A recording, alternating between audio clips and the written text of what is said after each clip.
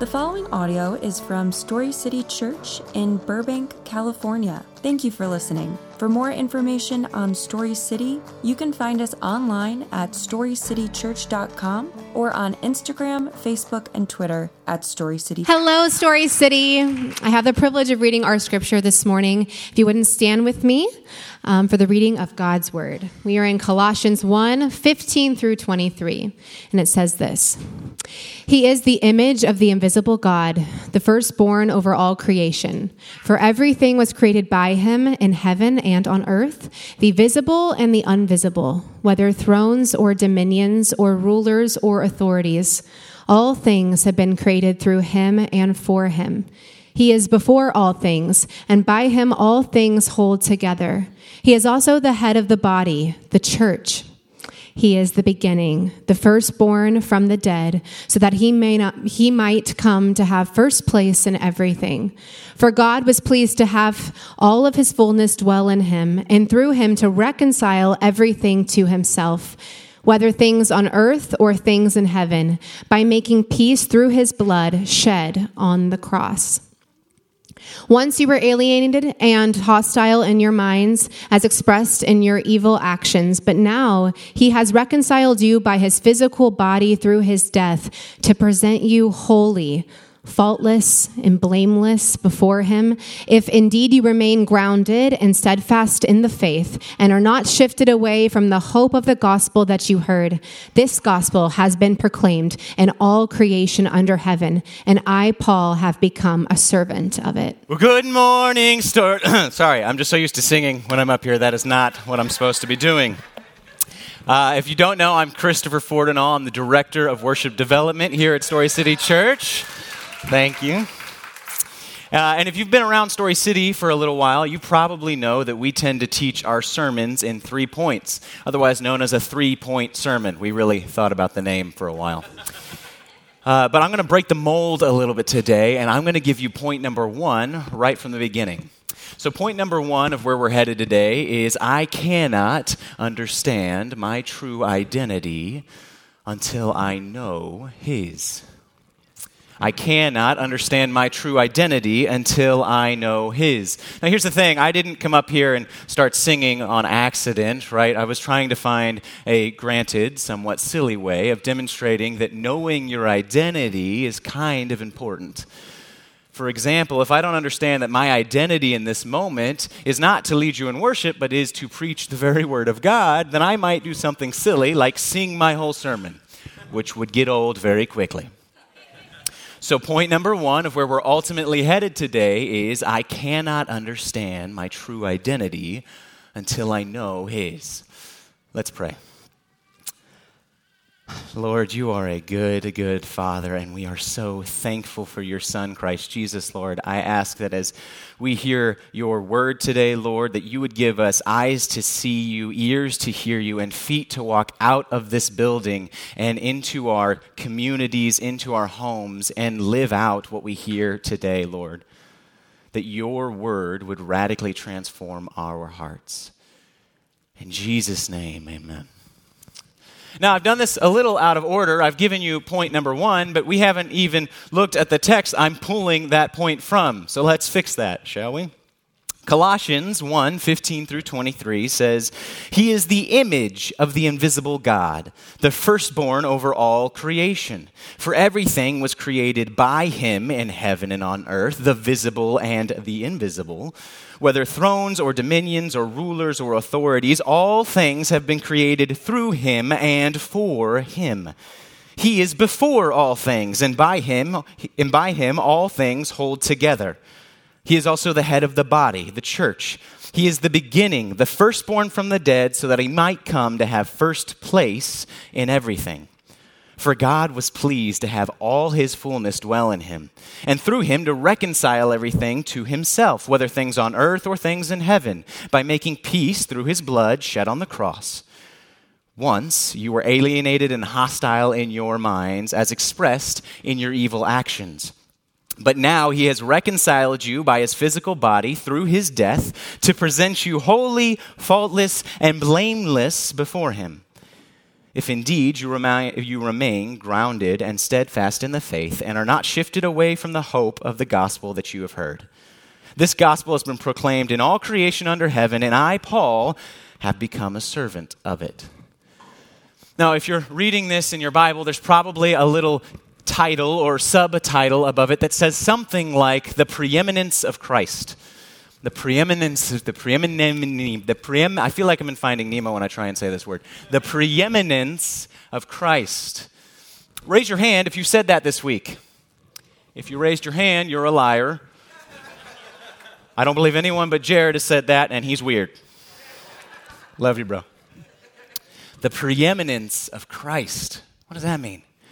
Well, Oxford Dictionary would define preeminence as the fact of surpassing all others or superiority.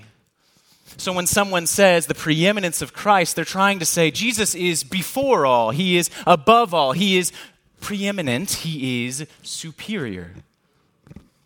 The preeminence of Christ. Preeminence means superiority.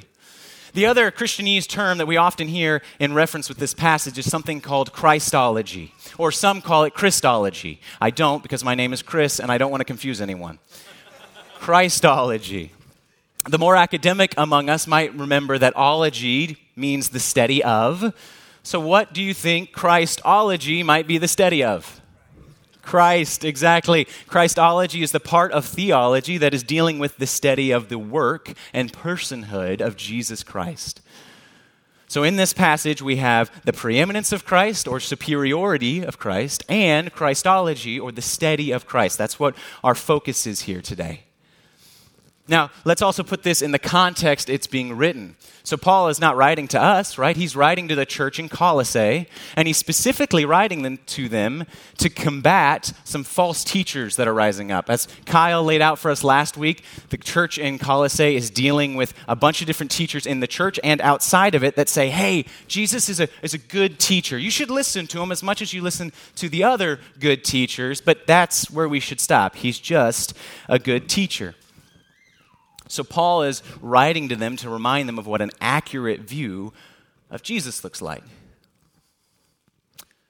But this leads me to, what does a preeminent Christ and understanding that actually do in my daily life? Because if I'm honest, church, as a Christian who's been raised in the church, I often go, yeah, Jesus died on the cross, he saved me from my sins, and I move on. And I don't know that I actually let the preeminence of Christ be something that affects my daily living. So what does it look like for the preeminence of Christ to affect my daily living? Well, I want to tell you a story from my own life, but I want to remind you of point number one. Point number one, right, was I cannot understand my true identity until I know His. So I want to take you back to when I was 6 years old. I accepted Christ when I was 6 years old. By the time I was 7 or 8, I would say He was my best friend. I had a really special time in my childhood where I spent most of my days at that time walking through my backyard, worshiping in my backyard, and the Lord had truly become my best friend. I had a faith that was not my parents' but was mine. It was influenced by my parents but was genuinely mine, and that's a very sweet time for me. But you lead somewhere around high school, my heart started to believe some things that were contrary to the gospel. My heart started to let pride take root. And so as I was going into high school, I started to hear a lot of things from my friends and my parents' friends and my friends' parents. Things like, Chris is a good Christian. Chris is a good Christian kid. Chris can be trusted to do the right thing. What's the problem with all those sentences? It's about Chris. That's right. Chris. I'm what's being glorified. I'm what's being lifted up. And so I never would have told you this with my mouth, but my heart began to believe, unbeknownst to me, that I was part of my salvation, that I was to be glorified. And so, if you are listening to the story, you probably know where we're going. As Proverbs 16:18 says, pride goes before the what? Fall, and boy, did I ever. This pride led to more and more secret sin and a feeling of just being drained spiritually to my core. Have you ever felt that way?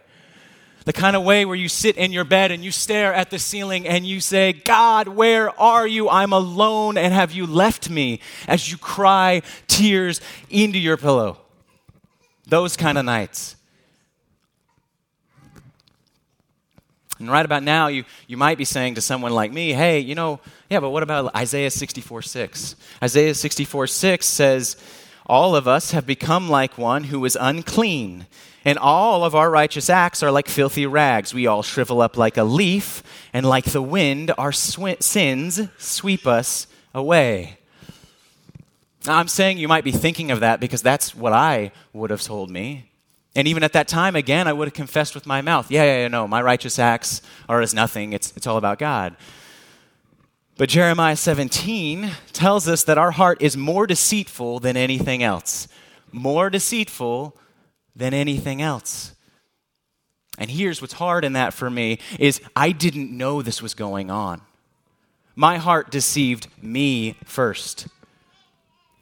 My heart got me to believe in a false sense of humility where I could confess with my mouth what was true, but my heart believed the complete opposite, and I didn't slow down long enough to realize that my heart believed something contrary to the gospel. But you see, what's interesting about Isaiah is when he says this, he's not talking to us here in Burbank. He's writing it over 2,500 years ago to the nation of Israel, and he's begging them to call to repentance. He's begging them to come out of their sin. So when he says, our righteous acts are as dirty rags for the Lord, he actually also doesn't say your righteous acts, right? He says our.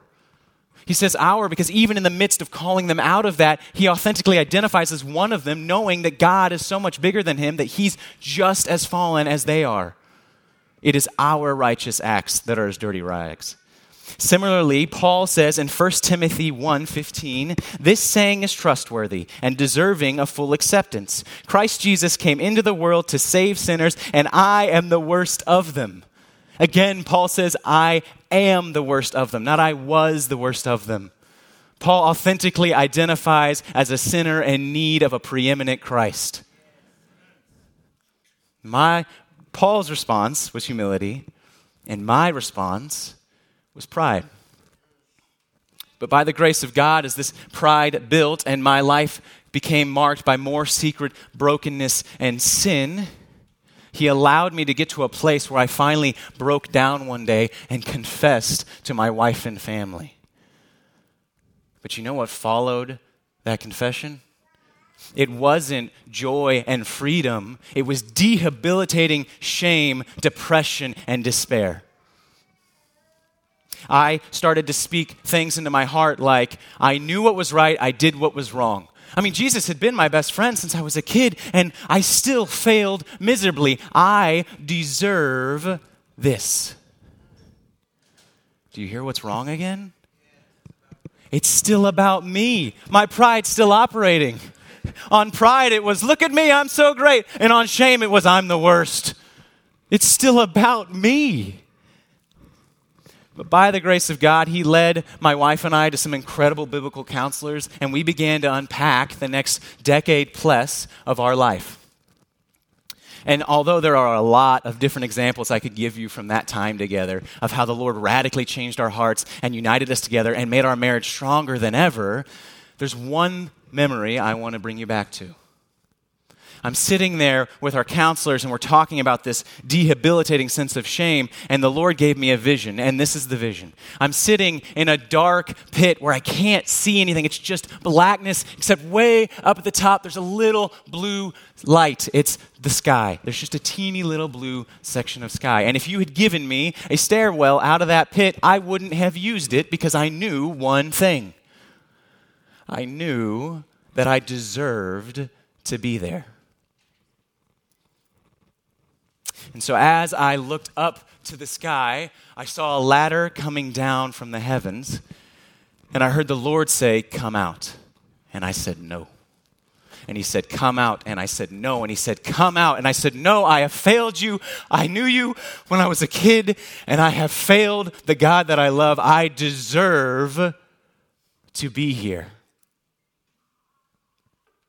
And he said, "Come out." And as I climbed this ladder out of the pit and I stepped out of the hole and Jesus put his arm around me and we began to walk, I turned around and behind me where this deep pit had been was green grass, the most beautiful green field I believe I will ever see.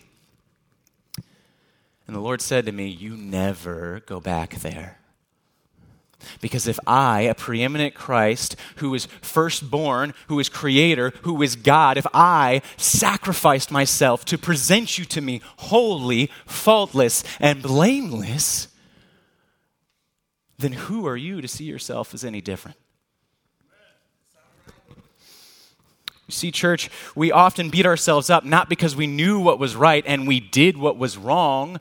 We beat ourselves up because we don't have an accurate view of who Jesus Christ is. So we don't have an accurate view of who we are.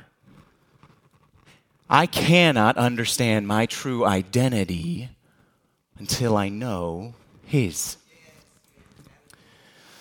But let's put this in the context of our Colossians passage here today. So remember again, Paul's writing to combat the false teachers that are saying Jesus was just a good teacher.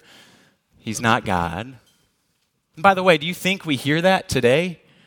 I mean, how often do you hear, hey, Jesus was great. Like, definitely, he said some good things. Listen to that. But, like, you want to listen to everything he said? He said some things that, I don't know. I think he's just a good teacher. And the problem with that is that's not what the Bible says. It's not what Paul is claiming here. Paul says in verses 15 through 23, only 9 verses, and in those 9 verses, he says he, referring to Christ, 38 times. And in those 38 times, he refers to Christ as the following things. The image of an invisible God, or visible image of an invisible God, in verse 15. The firstborn over all creation, again in verse 15. Creator of everything. Creator of everything. He says it twice in 16. Before everything in verse 17. The one who holds everything together, again in verse 17. The head of the church or the body. The beginning in verses 18. Firstborn from the dead in verses 10 and 18. First place in everything in 18. Fully God in 19. Reconciler of all in 20 and 22. Peacemaker in 20. And physical sacrifice in 20 and 22. What Paul is saying here is God is so utterly, mind-blowingly big, he's not a good teacher. He is God. What's really cool is if you look at the structure of how he makes that argument, he also says that Jesus is creator, right? He starts out in verses 15 and 16 by saying he's the image of the invisible God, firstborn over all creation. Everything was created by him in heaven and on earth, the visible and invisible, whether thrones or dominions or rulers or authorities, all things have been created through him and for him. He is Jesus, the creator. He was before everything, and he created us.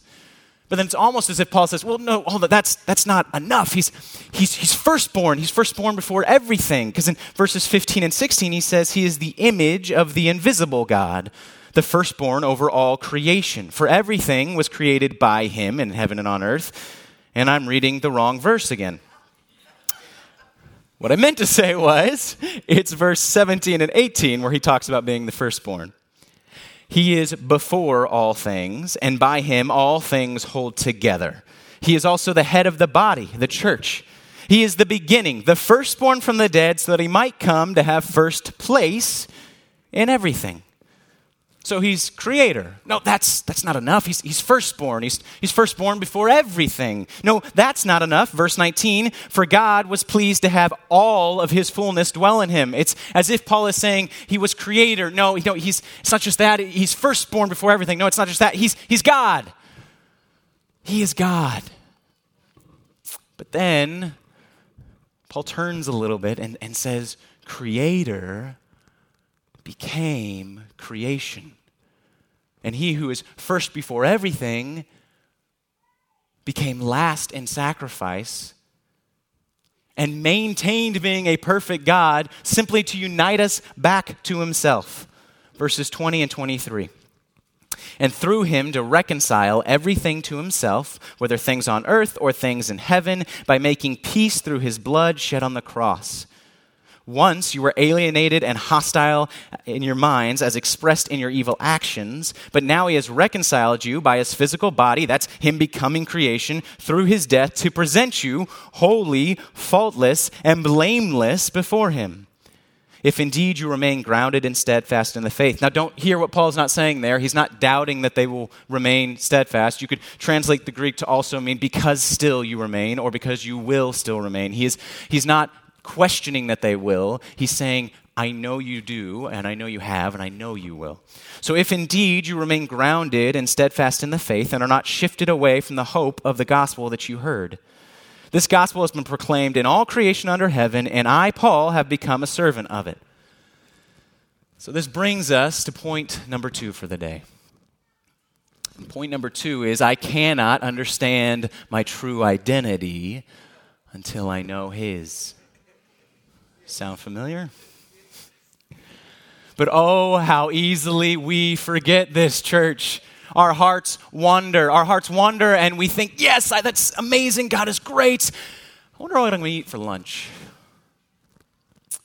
So how do we consistently bring our hearts back to being in awe of a preeminent Christ? Before we answer that, I actually want to go to another passage real quick, which is Hebrews 1 through 3. In Hebrews 1 through 3, it says, in the past, God spoke to our ancestors through the prophets at many times and in many various ways. But in these last days, he has spoken to us by his Son, whom he appointed heir of all things, and through whom he has made the universe. The Son is the radiance of God's glory and the exact representation of his being, sustaining all things by his powerful word. After he had provided purifications for sins, he sat down at the right hand of majesty. Now, this is another letter authored by Paul, and here again to a completely different group of people. He says the universe was made through him, the Son, Jesus. He says that he's the exact representation of God, meaning he is God. Again, he's proclaiming that Jesus is preeminent, but he doesn't just keep saying, yeah, Jesus is God, let's move on. He spends time expounding on and trying to capture new ways and thinking about the grandeur of Christ. As I have spent the past few months reading Colossians and specifically reading 1:15 through 23, and I've grasped and I've grappled with how do I exclaim how great Jesus Christ is, the grandeur as Paul's going for, how do I try and get that into words, I have felt my heart become more in awe of who Christ is. I have felt myself flutter under the weight of who he is and be humbled by who he is. So how do we keep ourselves in awe of a preeminent Christ? Here's how we ruminate on it. We ponder it. We spend time contemplating the preeminence of Christ and what it means. And here's why. We will never fully understand. We never will. What I mean is the more we try and grasp the grandeur of who Christ is, the more we're going to say, whoa, that humbles me. That puts my identity in perspective. That puts my career, my life, my wife, my family, the very core of who I am in perspective. Jesus is so good, so powerful, so far beyond anything that we could never comprehend him. But here's the thing, we better try. Because in that trying to comprehend, we start to understand just a little bit more, and just a little bit more, and just a little bit more. And with every little revelation the Lord gives us, we understand more of who he is. And so we understand a little bit more of who we are. I cannot understand my identity until I know his. So we ponder Christ's preeminence in the face of a culture that says, Jesus was great, he's just a good teacher. And when our careers and our industry tells us, hey, your career is first and you need to focus on that, we come back and we read verses 15 and 18, which says he is the image of the invisible God, the firstborn over all creation. And 18, he is the beginning, the firstborn from the dead, so that he might come to have first place in everything. No, Christ is first. My career is not, nor is anything else. And when our friends praise our talents because we've created a beautiful masterpiece, whether it's a new song or maybe we've mixed the audio for a new video game or our new show just came out, When we're praised for our talents, we have to go back and remind ourselves of 16, which says, "For everything was created by him. In heaven and on earth, the visible and invisible, whether thrones or dominions or rulers or authorities, all things have been created through him and for him." Our friends may praise our talents, but ultimately we create because of him, and we create for him alone. Or when you log into your social media platform of choice, and you typically hear one of two things. You're typically either bombarded with first, hey, just work out a little bit more. Just be a little more attractive. Just be a little better. Get this self-help book. Just be a little better than what you are now. You're not good enough here.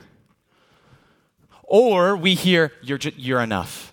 You're loved just as you are. You don't need to do anything. You are good on your own, and you don't need anyone else or anything else.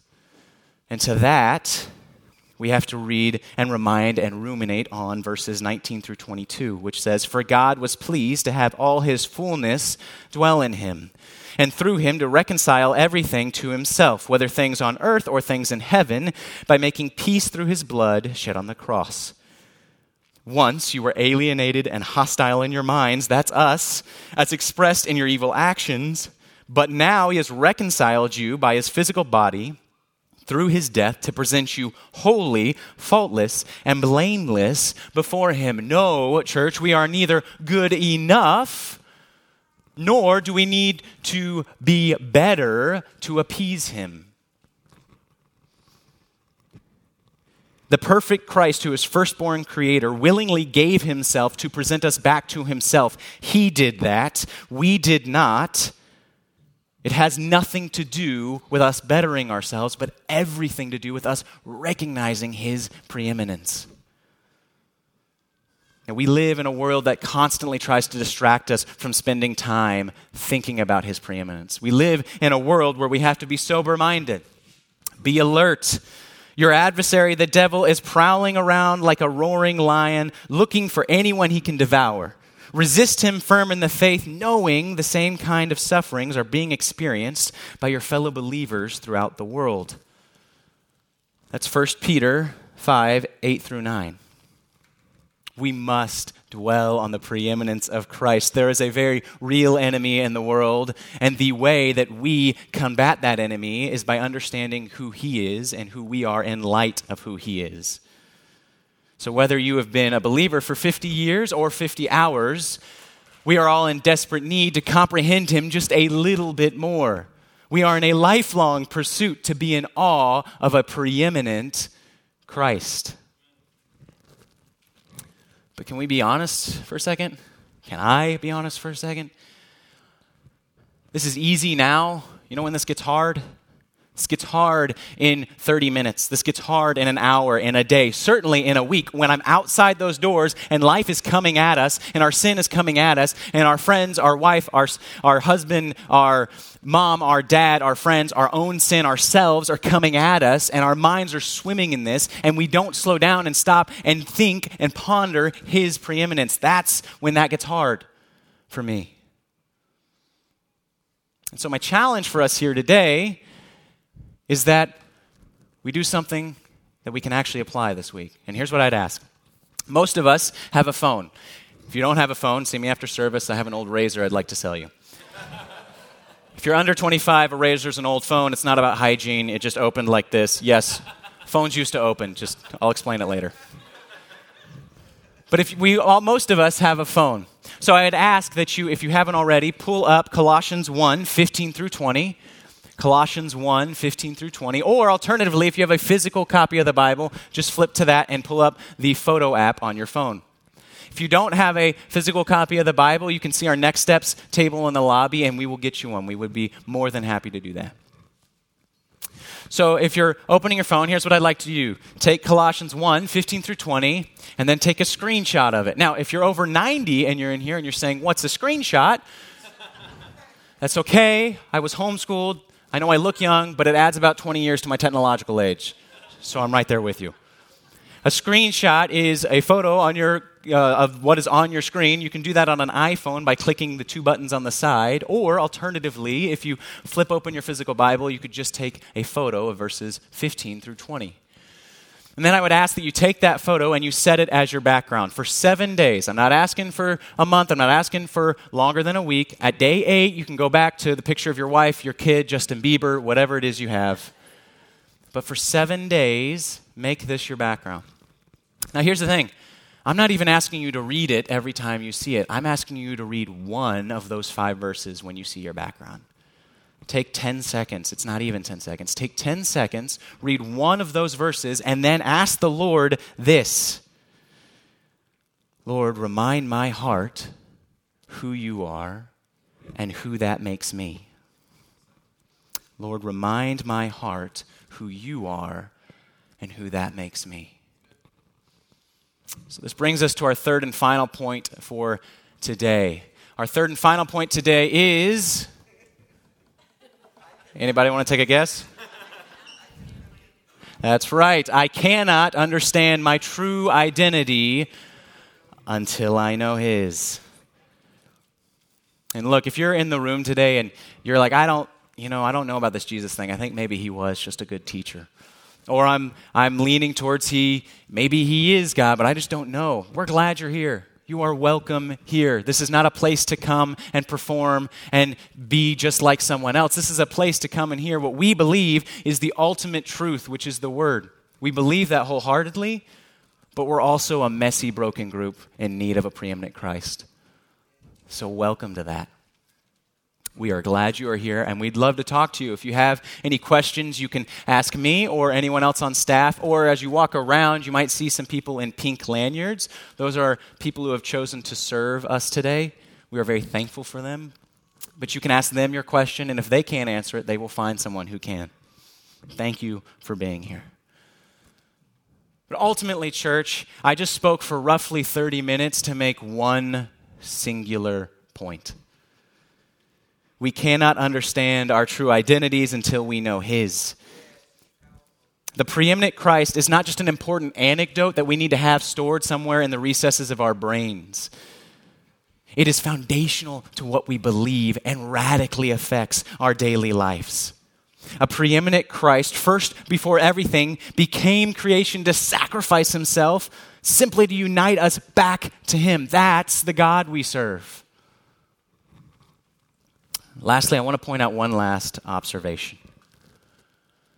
Having an accurate view of who Christ is leads us to be humble and hopeful servants.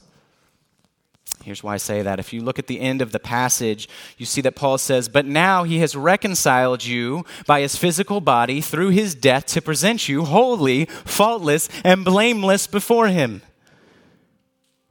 If indeed you remain grounded and steadfast in the faith and are not shifted away from the hope of the gospel that you heard.